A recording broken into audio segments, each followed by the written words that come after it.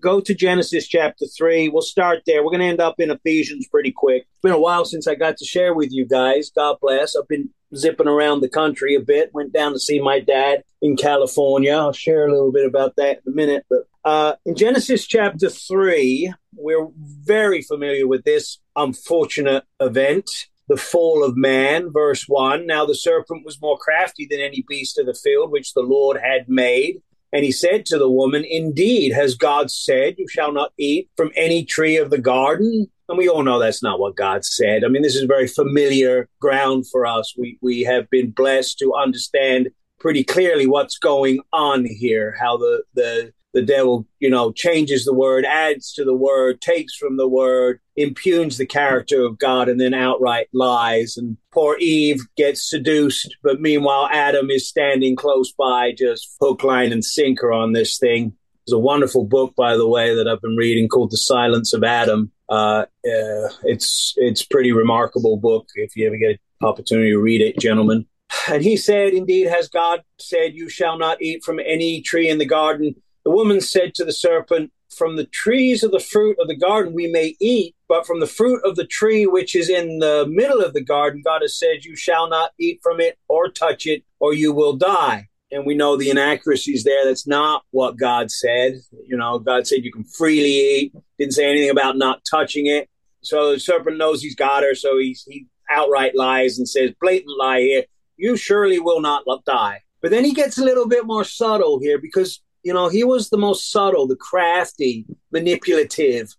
We all know people like this, ones that have got a hidden agenda, and they'll just kind of try and guide you into their will, get you under their thumb. You will not surely die, for God knows, verse 5, that in the day you eat from it, your eyes will be opened. Ooh, look at all the benefits here. And you will be like God. Oh, yeah, isn't that awesome? Knowing good and evil. Now, first thought that comes to mind was, who was it who wanted to be like God, wanted to be above God, who had that agenda? It was Satan, right? The enemy. That was what got him in all the trouble in the first place, that he would dare usurp God. So, he's trying to get Eve on his team with that. Your eyes will be opened and you will know good from evil. And this is a subtle lie.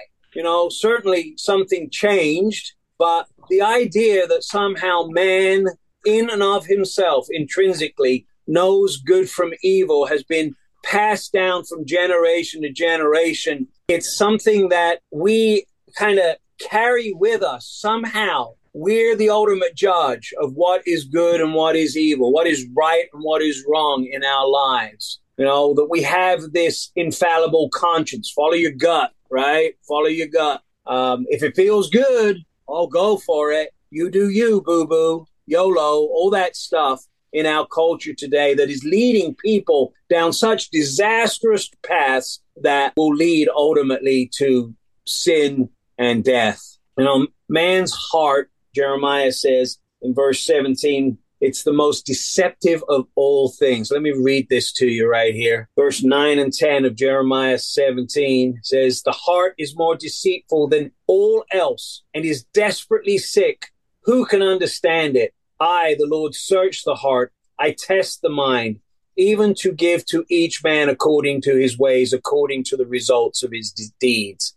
Heart is deceitful, and I've seen good men of God, mature men of God, so convinced that what they're doing is the right thing, and yet ultimately it ends in disaster because they're not obeying what the word says. Paul went to Jerusalem, right? And how many people tried to tell him, don't go to Jerusalem? How many witnesses did he have that he should not go to Jerusalem? But he was convinced this is what God wanted from him. I mean, it was the desire of his heart. And this is a great man of God, and yet he ends up going to Jerusalem. It's a great lesson right there. Don't rest on your laurels. Don't think that somehow you are so mature, so advanced in the word that you are beyond the counsel of good men and women who surround you. What is Psalms, or is it Proverbs that says there's great safety in many counselors? This idea of a conscience, that let your conscience be your guide. The conscience is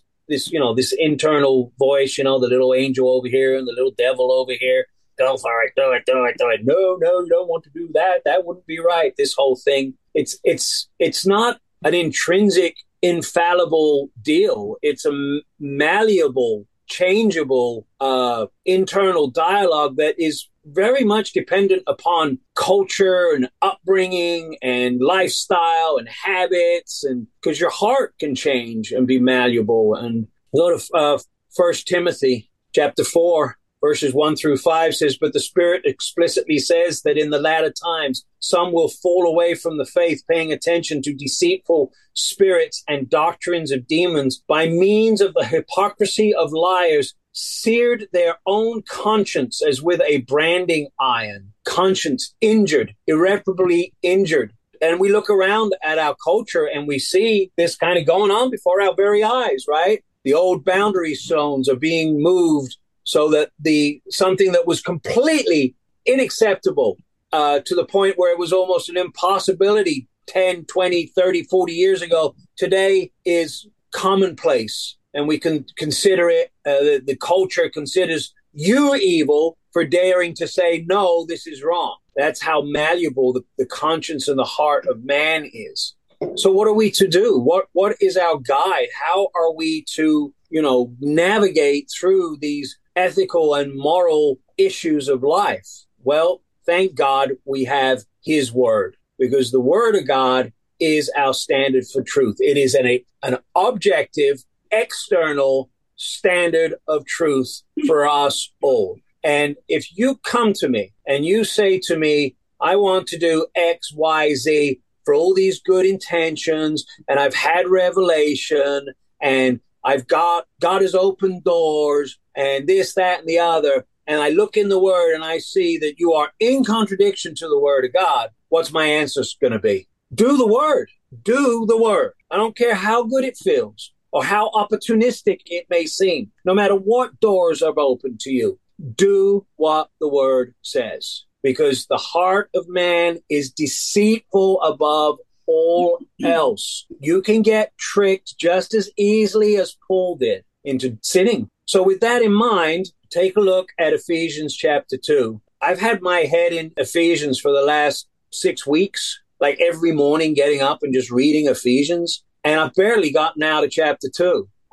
You read chapter 1 and you read things about how we've been blessed with all spiritual blessings. I mean, my imagination can run away with that for hours. All spiritual blessings? How about the idea that God has lavished upon it? Lavished. What a great word. Lavished upon us grace and mercy. Wow. That we're filled with all the fullness of God. Incredible. Came across this verse at the end of chapter 1 that says, let's start in chapter 20. It says, verse 19, I think. And what is the immeasurable greatness of his power for us who believe, which is according to the working of his mighty strength that he worked in Christ when he raised him from among the dead and seated him at his right hand in the heavenly places, far above every ruler and authority and power and those having dominion, and every name that is named, not only in this age, but also in this, the one to come. And he put all things in subjection over his feet and appointed him as the head over all things for the church. So that's us. We're the church, right? Which is his body. Again, us, the fullness of the one who fills all things in every way. What does that mean? Oh my goodness. The fullness of the one who fills all things in every way. I mean, you go into a cave and meditate on that one for months, right? Unbelievable. And this doctrine in Ephesians, this is the height of the doctrine to the church and is worthy of much contemplation and meditation. Now we move on to verse chapter 2, and we read in verse 1, and you, good believer, the unheralded herald, he made alive when you were dead due to your transgressions and sins, in which you once walked according to the ways of this world, according to the ruler of the authority of the air, the spirit who is now at work in those who are disobedient, amongst whom we also all once lived in the passions of our flesh, carrying out the desires of the flesh and of the mind, and were by nature children of wrath, just as the rest of humankind. We're going to languish here for a minute and just think about this. I mean, what a deplorable and terrible condition to be in. You know, when we think about this prince of the power of the air, we are talking about the embodiment of evil and cruelty and wickedness. And here we are in his clutches. I once heard somebody say, you know, it's not a question of are you possessed by the devil? It's a question of how much of you is possessed by the devil. And I thought that was quite a profound statement. You know, how much influence of the world is coming at us every day. You turn on the TV, you know, read the newspapers. Does anybody read newspapers anymore? Check your Facebook feed. Just bombardments. How much of the influence of the world continues to reside within you? You know, your upbringing, the culture that you were raised in. I went down, like I said, I went down and visited my dad, who's 88 years old now, and 88's pretty old, Joel, and kind of concerned for him. But keep him in your prayers because, you know, I'm not sure how safe he is because he's very independent, very prideful, stubborn. And, you know, I got to respect him. I don't want to, God forbid, you know, nursing home or any of that stuff. He's not going to hear any of that. But, you know, looking and hanging out with him, and I'm seeing characteristics in him that are in my life. Some of them not so good, you know, and I'm realizing, oh, wow, this is stuff that I've picked up from my parents, from my upbringing. And I would dare say that one of the reasons that we are in so much trouble in this country today is because of the destruction of the American family and the fact that 50% of children in this country are being raised in single parent homes. And even the kids that are being raised in homes that have two parents, what kind of lessons are they learning in those homes? You know, what kind of influences of the world are they picking up? I mean, look at what's going on. You know, look what parents are doing to their children these days, what they're allowing their children to do. It's very, very concerning, right? Right, my dad picks me up, 88 years old. He picks me up. He's got a 2006 car with 204,000 miles on it. We're zipping down out of Oakland Airport down the 24, doing 75 miles an hour. And my dad, who's always been frugal, shall we say, turns to me and he says, yeah, I had to buy new tires for the car. My dad's from Newcastle, outside of just below the Scottish-English border. He says, I didn't want to spend $400 for new tires. So I did some looking around and I got these ones. They're repurposed tires. I only paid $70 for them. What do you think? And I'm like, I think I'm going to die. That's what I think. I'm 75 miles an hour, 88-year-old on retreads. But these kind of things that I see, you know, from my parents that are in my life, that, you know, and they're hard to shake. They're hard to get rid of, right? Because they run so deep, you know. Not all of them are sinful, but some of them are. So let's just read this again, because I've left you guys hanging here long enough. It says, and he and you, and this he made alive, actually in the Greek isn't in the text. John Shanghai in his commentary says that they put it there because of our short attention span. But in actuality, it's not in the text. It's at the end of this sentence, and I'm going to read it like that because I think it gives a dramatic punctuation to what's actually going on here. It says, and you, when you were dead due to your transgressions and sins, in which you once walked according to the ways of this world, according to the ruler of the authority of the air, the spirit who is now at work in those who are disobedient, among whom we also all once lived in the passions of the flesh, carrying out the desires of the flesh and of the mind, and were by nature children of wrath, just as the rest of humankind. Help! Somebody rescue me! Verse 4, but God. Oh, man, thank God for that big but God, being rich in mercy because of his great love with which he loved us, even when we were dead due to our transgressions, made us alive together with Christ. With Christ. Our union with Christ is what has rescued us out from the consequences of these sins and transgressions, from the consequences of living according to the world and according to the authority of the adversary, obeying his authority. It's with our union with Christ that has delivered us from the consequences of following the passions of our flesh and of the mind. By grace, you have been saved, just in case you think somehow it's anything that you did. No, it's the union that we have in Christ, which is by God's grace.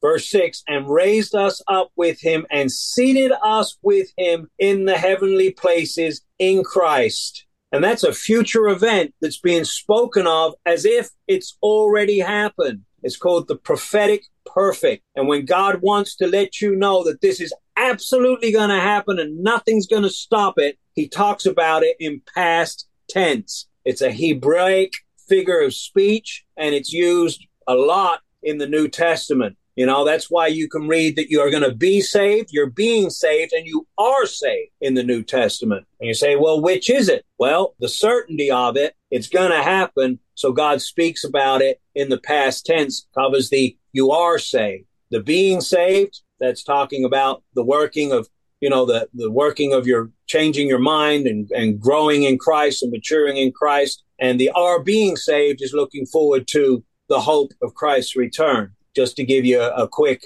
synopsis there of this idea. But the prophetic perfect, you'll see it all through Ephesians. We are seated in the heavenlies. Past tense. Verse 7 says, so that in the ages to come, he could show the immeasurable riches of his grace by his kindness towards us in Christ Jesus. So just think a bit. What's coming our way? If we're talking about immeasurable riches of God's grace, how glorious is that going to be? Can your mind even begin to grab onto that? I mean, I have a tough time. You read the book of Revelation and you see some of the stuff that goes on up in there. I truly believe we're going to be a big part of that. What's it going to be like to stand before the throne of God and sing his praises? What have we done that we could even possibly begin to earn deserving to do that?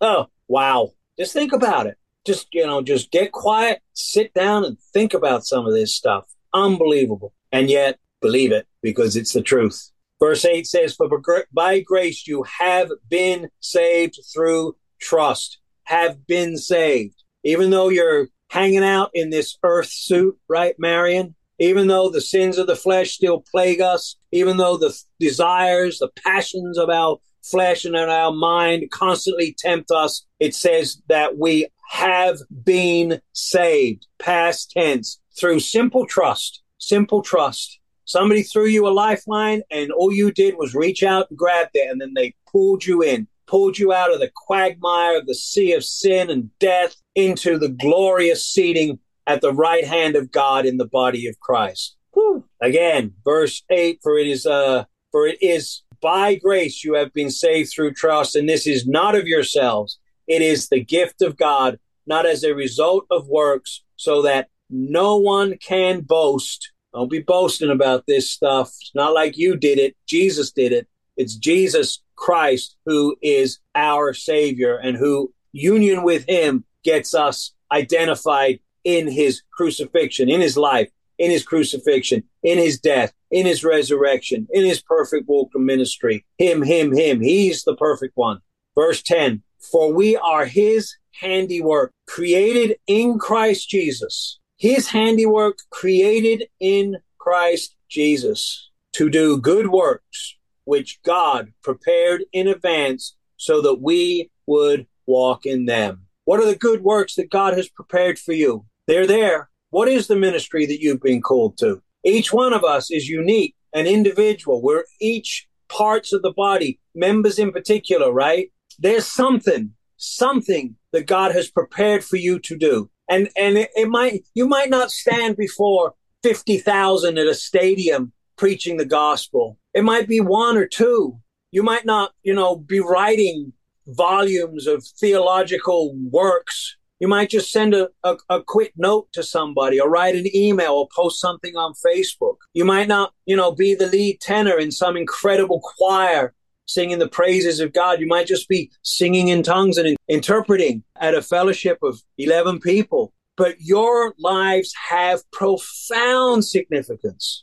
Quiet lives of profound significance. But that's who we are because of what God has accomplished for us in Christ Jesus. Remember what you've been rescued from, and always, always keep the word of God first and foremost as your compass, as your director, as your conscience. And if in doubt, if ever in doubt, go to the word, go to prayer, and go to your brothers and sisters, because there's much comfort, much safety in many counselors. So I think I'm going to leave it right there for you guys. I highly recommend going to Ephesians, this incredible doctrine, this height of the doctrine of the word, and just spending time in there. You don't have to go digging through lexicons and concordances. Just read the word and sit and think about it. Who we are in Christ, who we are because of Christ and because of God's wonderful work. There was a line in that prayer that Kevin Gigu said, we need to start valuing our lives the way God values it. And we need to see the cost of our lives, the import of our lives, the way that God did. And it cost him his son. God gave his son for us. So let's live our lives as if we value that same value. I'm going to close with prayer here. Father, I thank you in the name of Jesus Christ, our wonderful Lord and Savior. And Lord, we don't want to forget you in our prayers. We know that you hear our prayers, that you are a part of our lives, that you are an active, dynamic Lord, directly involved in our lives, administering this body of Christ, working diligently with us. We thank you for that. So we come before you, the dynamic duo, our wonderful God and Father and his Son, our Lord, and we thank you for these awesome accomplishments. We look back at the history, his story, what you did through the whole history of mankind to get us to this point, to this age of grace. And we just ask that you give us opportunities to share this wonderful story, to rescue those, to throw them a lifeline as somebody did for us, just to speak the name of Jesus Christ, to get really specific. And yes, maybe polarizing in our speech, but give us the strength to do that. And Lord, if there are areas in our lives where we fear, where we sin, where we're just not walking according to your word, uncover that and help us to have the meekness and the humility to just deal with it. And Lord, we know that if you reveal to us stuff like this, you will give us the strength to be delivered from it. And I think of that verse where it says that you will not have us tempted where above what we are able, but will always give us a way to escape. So we know that there are men and women out there, Father, that are dealing with such things, and we ask you to strengthen them. And as we deal in our lives with these things where we are working to overcome the effects of the adversary in our lives and in our hearts and in our consciences, that you just give us the strength to obliterate, to mortify the works of the flesh, to count them as dead, and to walk in the great and wonderful union that we have with you, Lord Jesus, and in the wonderful and great sonship that you have given us, Father. We thank you for this in the wonderful name of Jesus, our Lord. And the people said, Amen. Amen. Amen. Everything will fade, everything will fade. The heavens and the earth will pass away, but you